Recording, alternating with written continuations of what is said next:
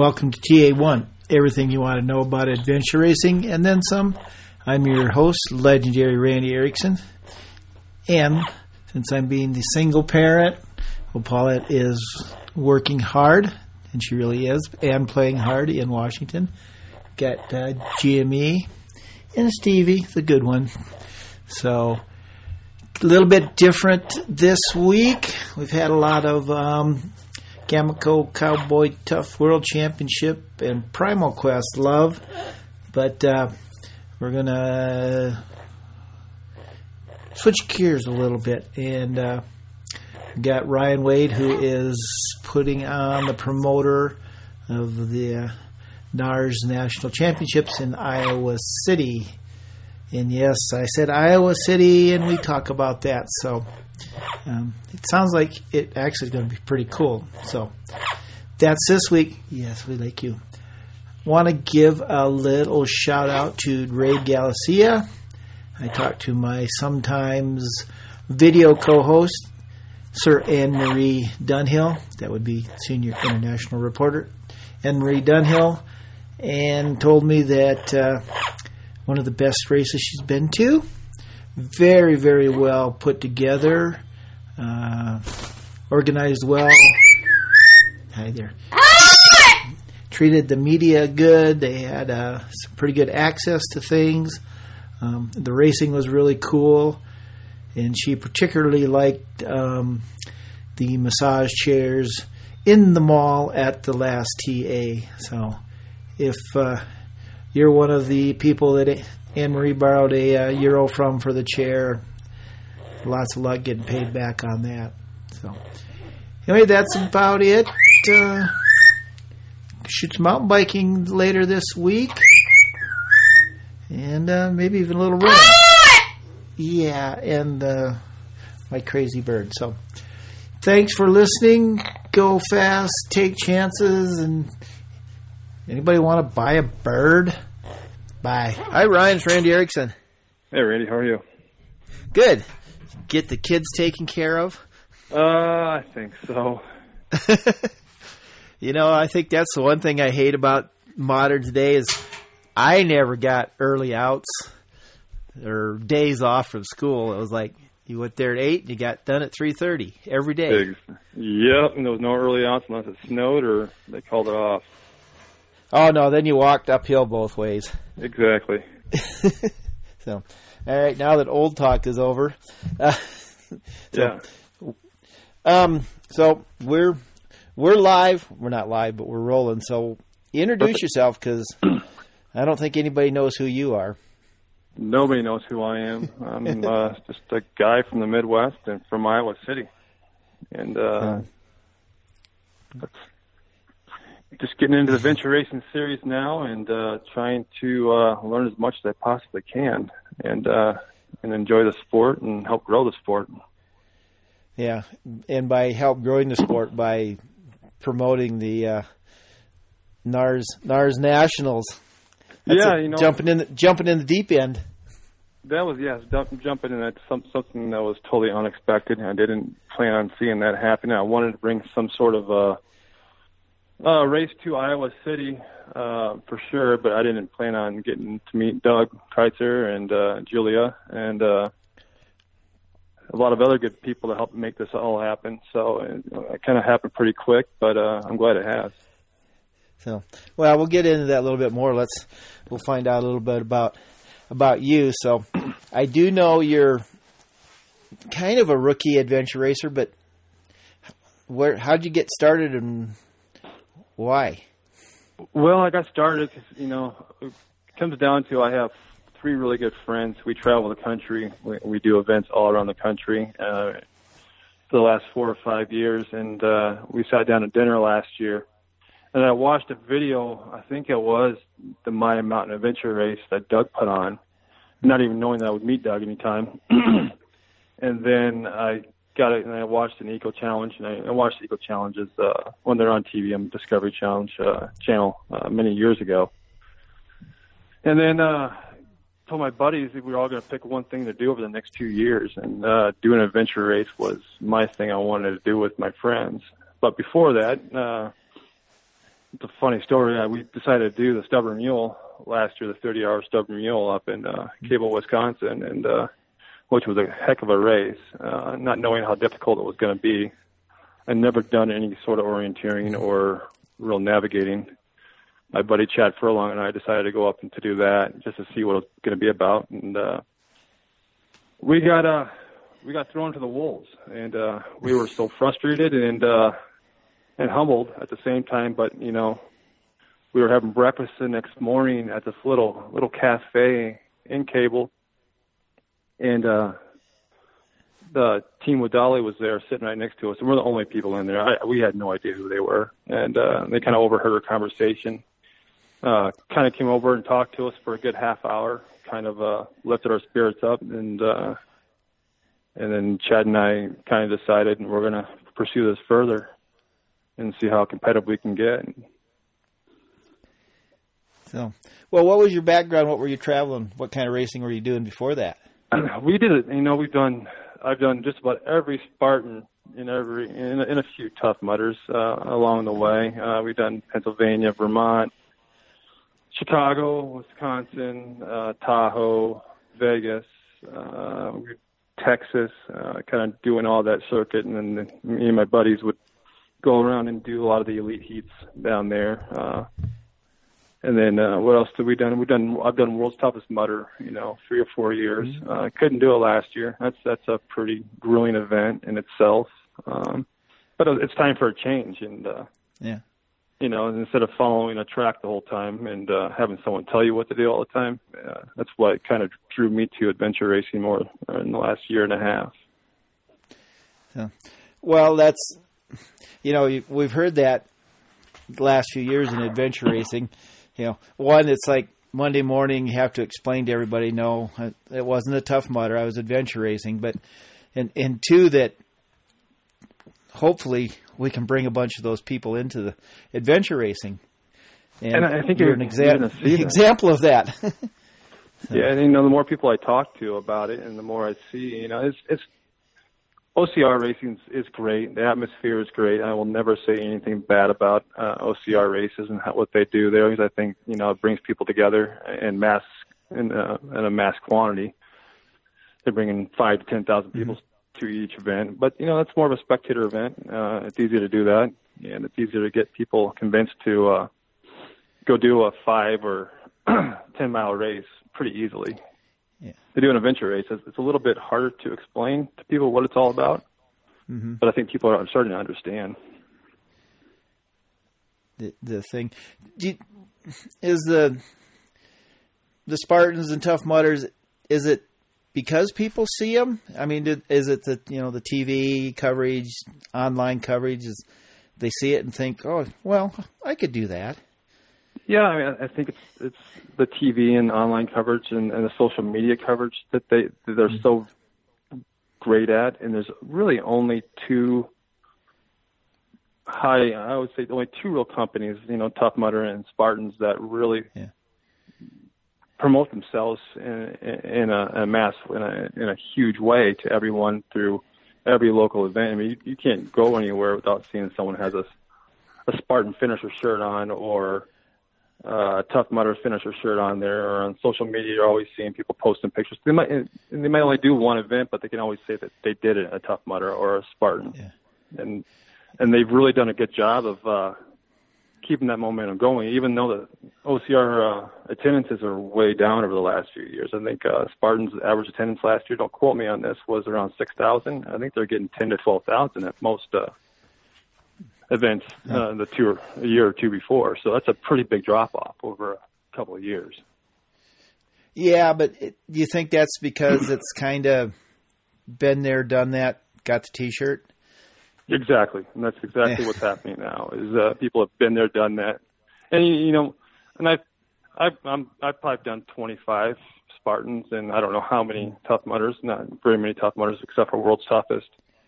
And you talk to people, and when you go to those events, you'd be amazed how many people. This is my first one. This is my first one, and you have to wonder how many actually do a second or third or fourth one. Yeah, yeah. Well, that's always my joke on the podcast here is is the number of racers that I talked to that they went to their first adventure race and it's like, yeah, I love this, but we never get to talk to the ones that went to their first adventure race and are like, nope, never doing that again. So yeah, there exactly. might be a lot of obstacle racers that are in that camp, but so as a racer and this and a first time promoter, this may not be, you may not have an answer for this, but do you think there's things that adventure racing can steal? And I'm going to use that word, steal, from obstacle racing. There's a whole bunch, I believe, you can steal from the way they promote themselves. I think the TV coverage is huge again, which, they're just really starting to get that TV coverage, I feel, over the last few years. They didn't have it 3-4 years ago. I think you could steal the idea of having, one large identity, and having one identity in adventure racing would be a really huge niche, because then you see my problem, I was so confused out when I became a crossover to the sport, was there's no one really to identify with in the sport, who's the main leader and who's putting on the best product. There's 100 different race directors out there, but they're all kind of individuals. There's not one main identity, like a corporate identity that's running it like a business. Yeah.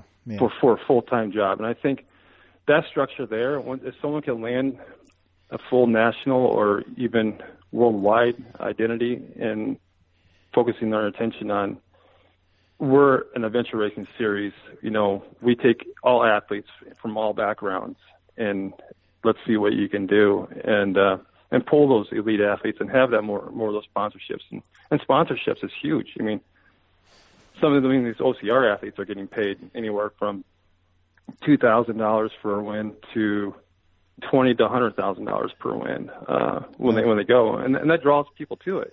So that's one of the reasons why I told Doug, if we're going to bring the NARS Championship here, I'm going to guarantee you a $10,000 purse to bring those teams here. So I want it to be one of those events that people want to come to, not just because of Iowa City, but there's a reward at the end for them as well. So, that just it's America. Money talks, right?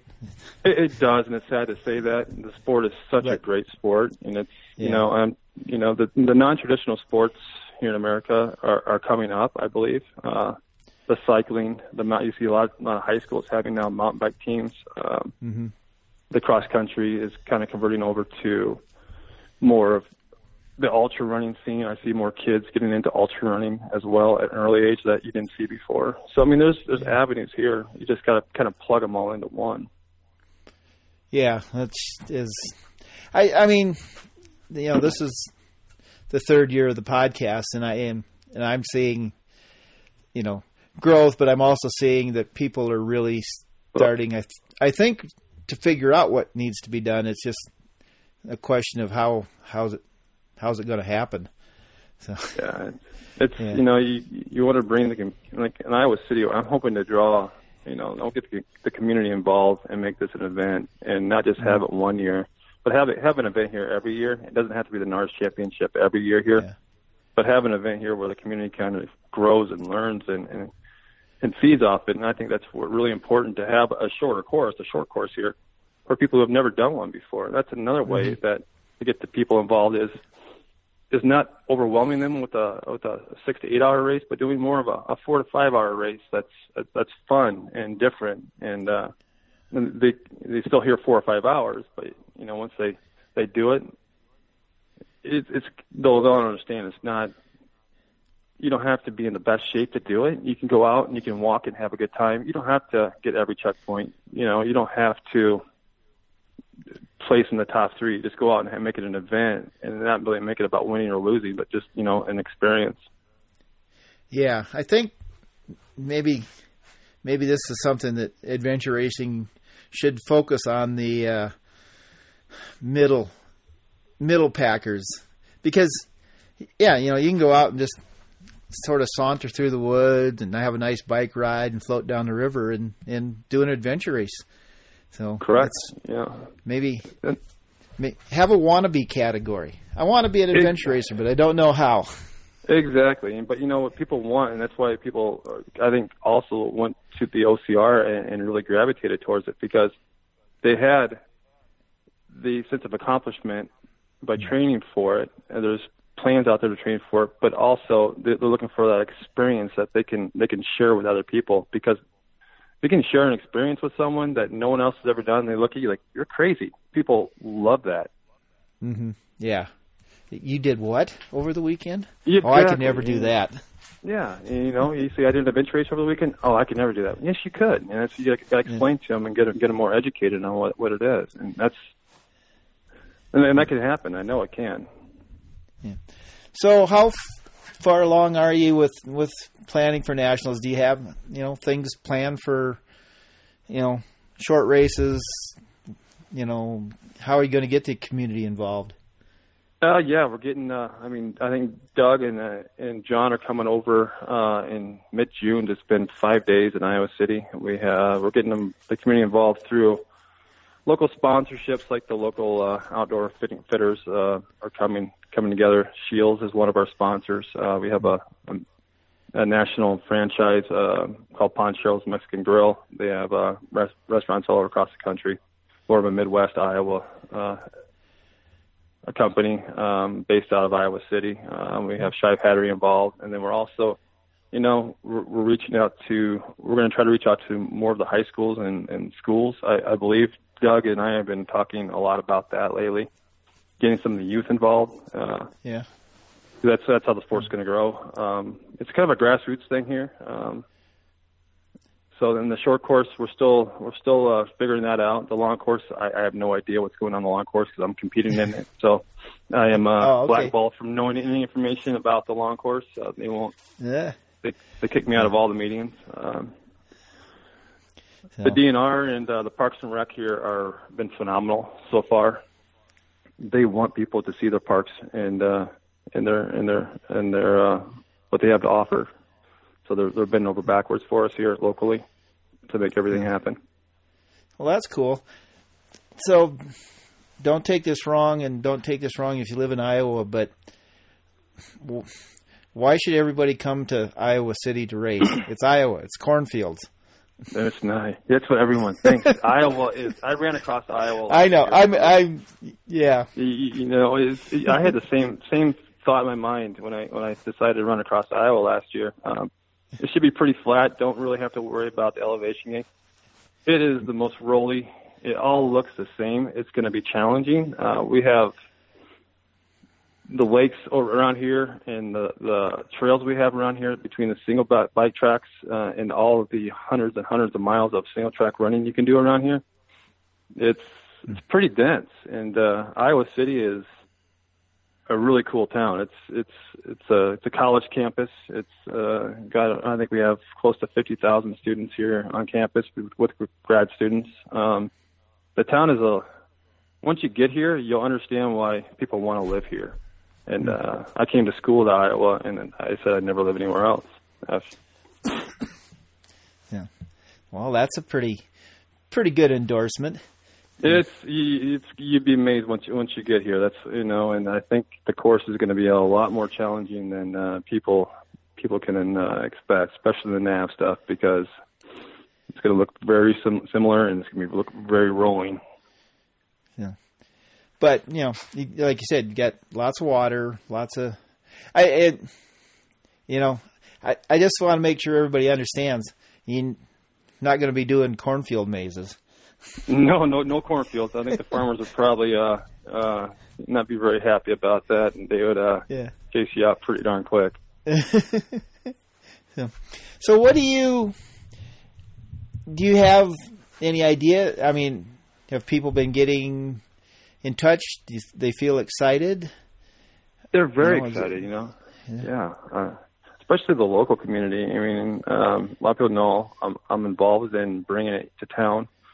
I have people walk up to me, "What's this you're bringing to town?" And I explain what adventure racing is, and then kind of throw out the short course to them and say you don't need to be able to run a marathon. You don't need to be able to bike 100 miles. If you can bike 10 miles and you can hike 10 to 15 miles and you want to have fun, you can do it.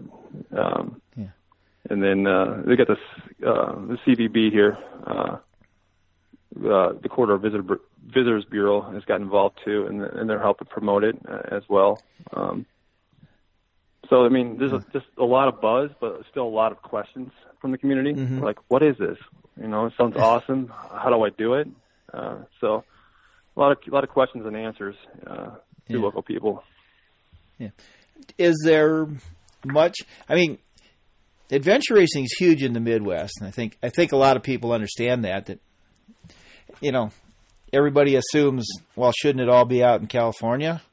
But it's like East Coast, Midwest, you know, a little bit in Colorado. But so you've kind of, I mean, locally in a 50-mile radius, how many are there adventure racers? Do you have a good core, or you got to go a little farther out to get the group?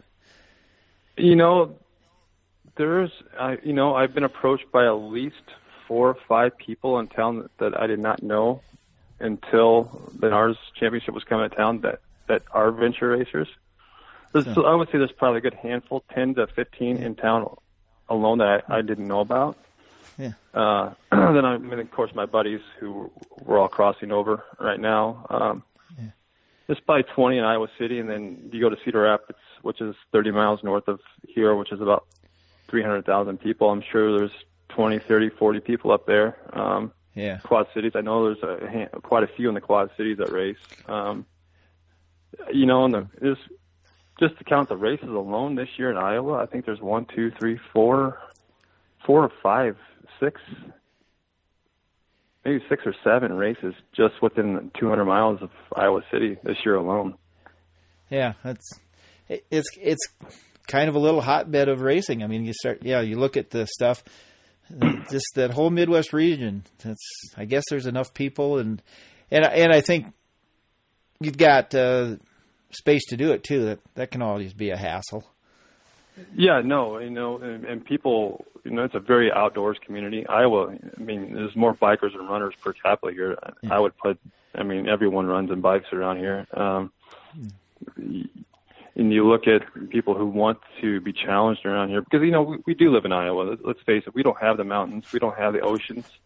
Yeah. We don't have those luxuries of some people on the East and West Coast. So when we have an opportunity to do something that's fun and kind of crazy, we're going to jump on it. Yeah. Well, but you also have the advantage. You can ride 100 hills. They all might only be 100 feet high, but that's still 100,000 feet of climbing. So it adds up real quick. It really does. I mean, I lived in eastern South Dakota in the 90s, which everybody says is flat, and kind of is, but you get down in that corner, Sioux Falls, Iowa, Minnesota, it's like, yep, you're just going up and down all the time. Just you're not climbing for an hour. No, it catches up to you. And you don't even think that it's catching up to you, because you don't see that steep hill. You see that gradual 200-foot incline, and then back down, and then right at the bottom of it, there's another one. Mm-hmm. Exactly. And then now all the unmaintained roads that all the gravel grinders are finding, and it's getting to be a lot of things to do. There's Steve Cannon puts on a lot of races over here for bike races on all the B roads that are just unmaintained, and those are just brutal.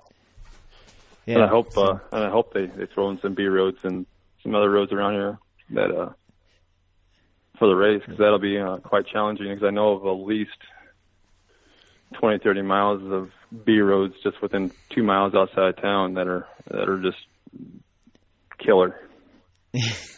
They are. So, what day after the race is over, what do you, or what will make you consider the race a success? Number of people, how many people said thanks, and how will you describe a successful race? I think that's a good question. I think it's going to come down to it's going to come down to the people who have never done one before and come to me afterwards and say they had a great time with a big smile on their face, even though they're exhausted. Yeah. And having a beer with everyone at Big Grove, because Big Grove, I should mention them too. I'll talk to you about them later, but I think just saying that they enjoyed the experience and something new, and then they tell their friends about it, and then the next event we have here in Iowa City next year, it's even bigger. I'm not going to judge this on how many participants show up. I think it's kind of going to be unrealistic expectation. Do I want 200 to 300 people to do the short course and then have 30 teams doing the 24 to 30 hour race? That'd be ideal. But that's a goal. If it doesn't happen, I'm not going to be disappointed. Yeah. Well, there's always that first year, especially people that race a lot, they can be a little choosy, and they're like, well, does this guy know what he's doing? Is this going to be a good race? So yeah, you got to fight that a little bit. And I'm not really the race director for this. I mean, Doug is basically, putting it all on. Him and John are putting the race on. I'm just kind of the coordinator, bringing everyone together and helping them get in the right contact with who they need to know here locally, so it makes things go smoother for them, because Doug's out in Pennsylvania and John's over in West Des Moines, and so I'm just kind of here coordinating and facilitating through emails and phone calls and what they need, and I help get it done for them. Yeah, but that's kind of, don't undersell it. That's kind of the hard part. Well, yeah, it's the hard part. What you're doing. Yeah, but I enjoy it, and the community is embracing it, so that makes it even more enjoyable. Yeah, well, we'll see. What did Doug and John know about adventure racing? But a lot more than I do, that's for sure. Their stories are awesome. A lot more than most people do. Yeah, exactly. Yeah. So and another thing we're trying to do here too is some of these adventure races I've only done a few adventure races in the last 9 months. What we're going to do here in Iowa City is the start's going to be at this new Big Grove Brewery. It's like a 80,000 square foot brewery, brand new here in town. My buddy Nick Kading and Matt Swift opened up, and they have this huge outdoor patio, pavilion, outdoor space with bocce courts, and inside this huge brewery. So that's going to be the launch of the start and finish spot of the race. So when we go off, you're going to have spectators there watching you, because the city's going to come out to watch it. And then when it's done, it's going to be a party at the end. We're hoping that the short course and the long course can finish somewhat close together, so that there's 400 or 500 people gathering at Big Grove for big festivals afterwards, and then do awards and have media there and TV there for it as well. So. Yeah, well, that's actually sounds like a lot of fun. I will, and I don't know how this works out, but I will tell you the best finish to any race I've ever witnessed was Expedition Idaho, where they scheduled it. They finished at a beer and blues festival on top of a mountain. And that's kind of what we're shooting for, is kind of have a live band and a festival at the end, and make it a festival atmosphere at the end, because I'm not sure if you've ever heard of Jingle Cross. It's in the World Cup series, and that's a few weeks before. So that whole month is going to be Jingle Cross and our championship. So the town's going to be this big buzz. And then there's a huge race the day after our race too here in town. It's the Run for the Schools, which is a huge running race. It has like 3,000 people that run it every year. That's happening the same weekend. So it's going to be a big outdoor kind of lifestyle for a whole 3-4 weeks here in Iowa City, which is pretty exciting. Yeah. Well, did you kind of schedule around Jingle Cross to try for that buzz for your date? Yeah, of course we did. Yeah, we did. We didn't want to put them on top of each other, but we wanted them close enough to where that feeling was still going with Jingle Cross. Jingle Cross had, I think, one day I was there. I think they said 15,000 people there, spectators, just watching the race. Yeah, it's a UCI race. Correct. And I think, they're not doing Vegas this year, so. No, they're doing Minnesota or. They changed it up some way, but basically it's the first 2 rounds of the World Cup. So, that's a huge. Maybe you got to figure out how to steal just a little bit of that audience. Yeah, and that's the same audience that's going out to watch Jingle Cross, and half of them, half the people out there just want something to watch, and those same spectators are going to be at Big Grove, hopefully. I know some of them will be to watch the NARS, and I wish we could. That's another thing about adventure racing. It's not a very spectator-friendly sport, and I'm not sure how to change that. That's the age-old question. It's just the person that figures that out will be, they'll be the race director not going broke. Correct. Because nobody's ever going to get rich doing it. No, you're exactly right. But so, is there any other cool things going on during the weekend of the race, or have we covered? That's pretty much. There's going to be a meet and greet Thursday night, the check-in. So we're going to have the check-in, I think, Thursday night. We're hoping all the elite athletes coming to town, all the top 5 teams that are going to be there. I think Doug and I are planning on having them sit up at a question and answer briefing for the public to kind of get to know the racers, what they're all about, what's adventure racing about, hear some of their stories. Have the media there also interviewing them at the same time to get that buzz out. Yeah. So the night before is going to have a pre-race dinner Thursday night before the race starts at Big Grove.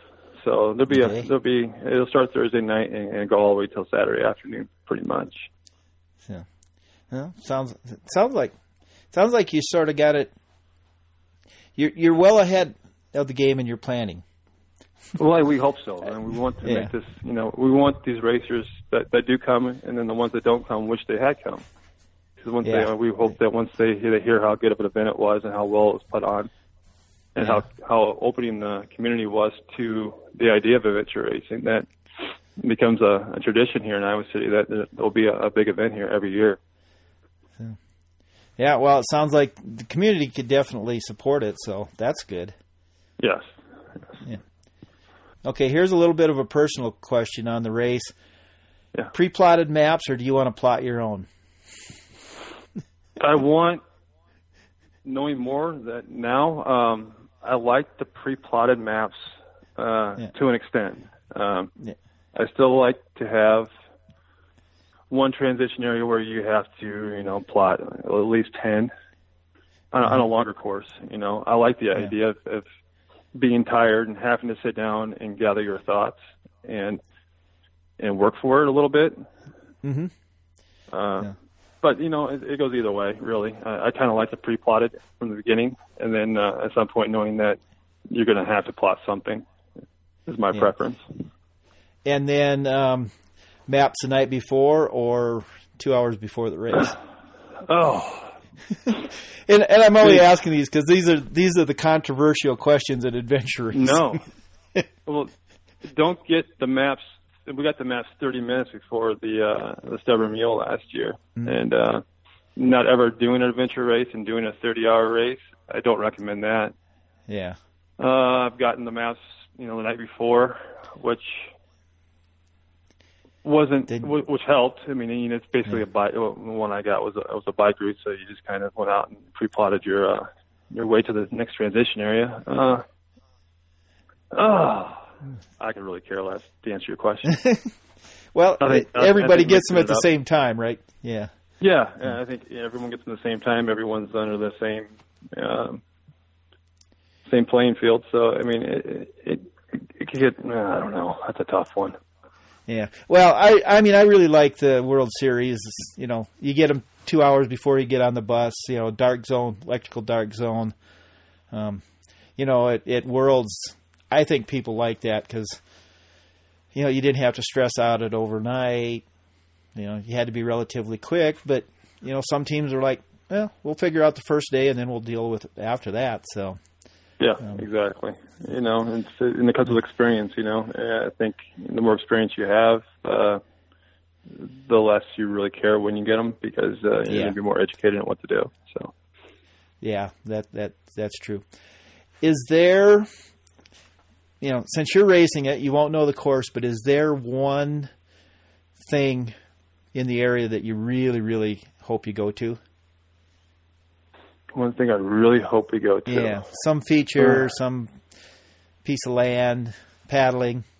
I would love to be able to rappel off of Kinnick Stadium, which is the University of Iowa's football stadium. That'd be fun, or rappel off of one of the buildings downtown. I think that would be really cool. That's more of a city landmark that I think would be a cool feature. Yeah. Knowing John, he's going to throw in some ascending. That'd be cool. I'd love to do some ascending. And I'd love to be somewhere where I run all the time. Okay. So how about this? Yeah. You ascend one side up the stadium, run down the steps, run across, run up the steps the other side, and rappel down. That's perfect. We got to get some blessings on that. But that'd be a tough one to pull off. Yeah. Well, we can always wish, right? Maybe year 2. Year 2, yeah, maybe. Yeah. So you're I'm going to move back to you now because that's the way I work. My brain doesn't work like other people's. You're new. Right. You're a rookie. Let's say you're kind of a rookie. What do you want to do in adventure racing the next, 12 months, couple of years? Where do you want to go in the sport? I want last year, and then this summer is just educating myself and getting better and learning, not only from racing but from other racers. And then I would love, I am 40 years old. This is a sport I feel I can do for another 10 to 15 years. Mm-hmm. I would love to be competitive. I know my background and what I can do. I love to be competitive with my buddies and not win, but get done and be proud of myself for what we just did. And I think we can do that. And that's what's cool about this sport is that it's not the strongest, it's not the fastest, it's not the most athletic. It's always going to come down to your team diversity and how well you cope with stress. And that's what's awesome to me about this and what I want to take from it. Because adventure racing is all about life. You look at adventure racing and life in general, they correspond so well together.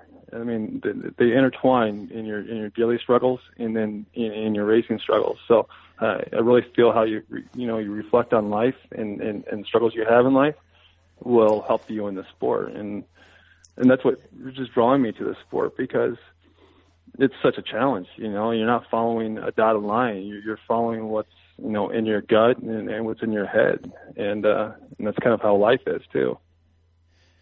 Yeah. Well, really, that it is. It's adventure racing. It's like compressed life. Correct. Yeah. Yeah. Adventure racing years are. Yeah. So that's I like to ask this question: Is there something about you that your teammates know that your wife doesn't? Oh boy, they know. Oh God! And please don't tell us what it is if there is. But. Oh, I'm sure there is. We all have our quirks. They, about my teammates. We've done so much together. Like next week, we're going out to do rim to rim to rim, and just for the fun of it. And we all know our flaws, and I'm totally different. And they've seen me black out. They've seen me fall asleep walking before. My buddy Chad had to knock me on the shoulder one year at World Tough Mudder and wake me up as I was walking. So nothing really that my wife doesn't know that they don't know. My wife probably knows a lot more about me than they do. Than they do. Yeah. Well, give it a few more years of racing and that'll come out. So I maybe should ask this earlier, but so what was your background before you started doing obstacle racing? Was there one? My background, I played, the traditional sports, I like to call them, football, basketball, and track. And growing up, basketball was my main passion.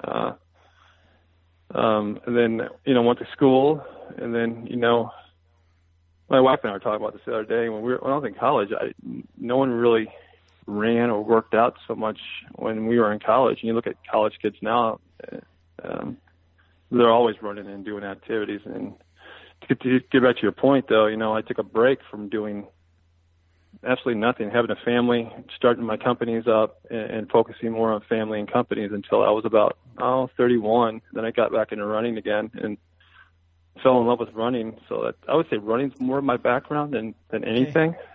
Yeah. So, well, everybody's.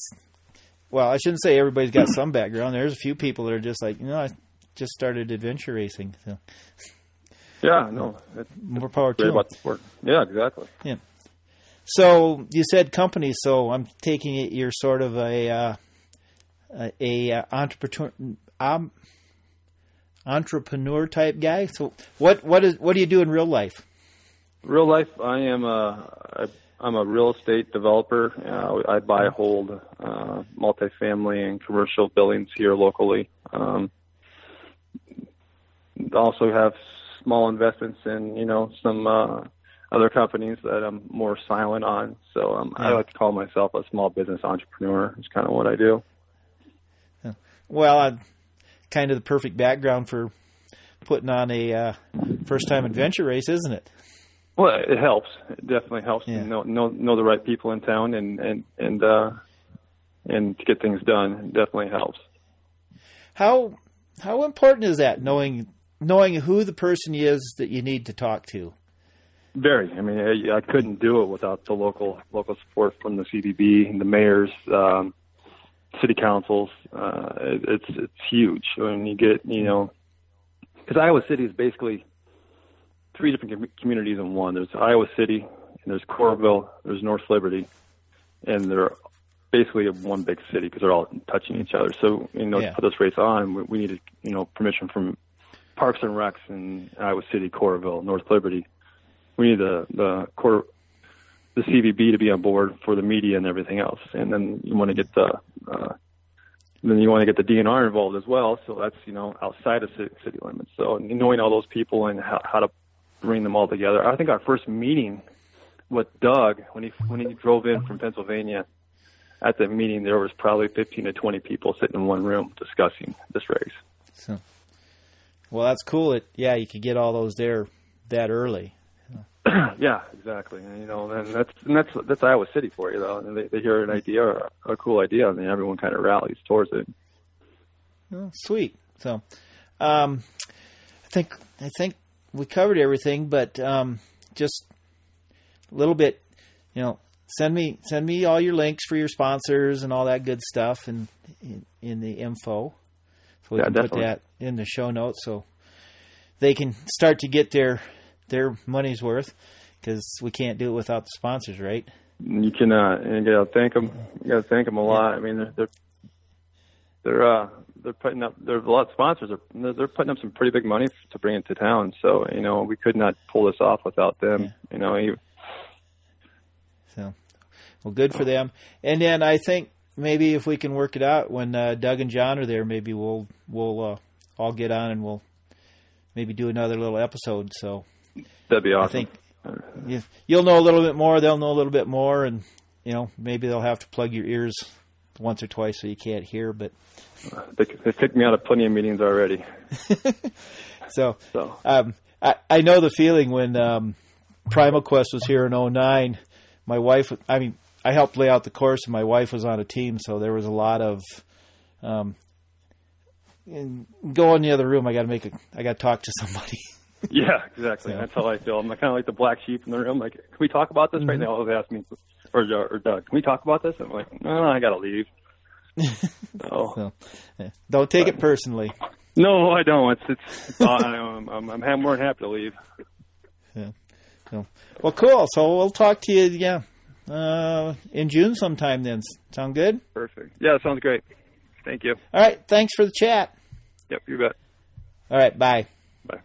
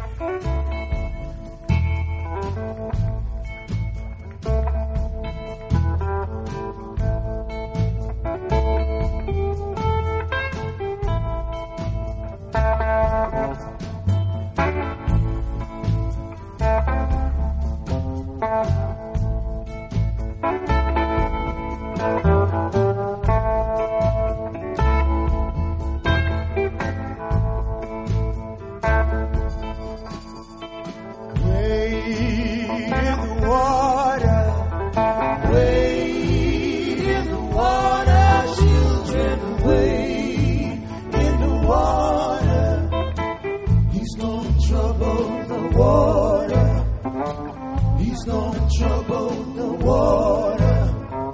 Wade in the water. Wade in the water, children. Wade in the water. He's gonna trouble the water. He's gonna trouble the water. See that house on the resting red. He's gonna trouble the water. Oh, we must be the children that Moses led. He's gonna trouble the water. Oh, now you know me, I've been redeemed. He's gonna trouble the water.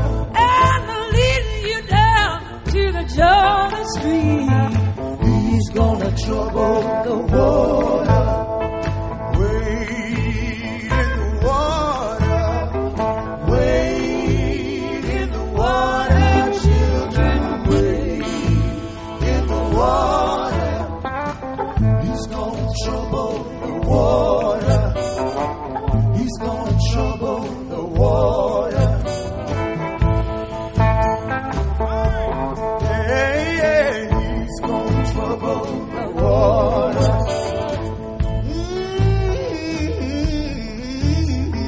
He's gonna trouble the water.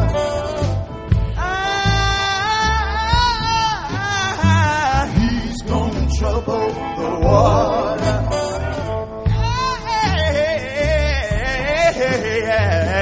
He's gonna trouble the water.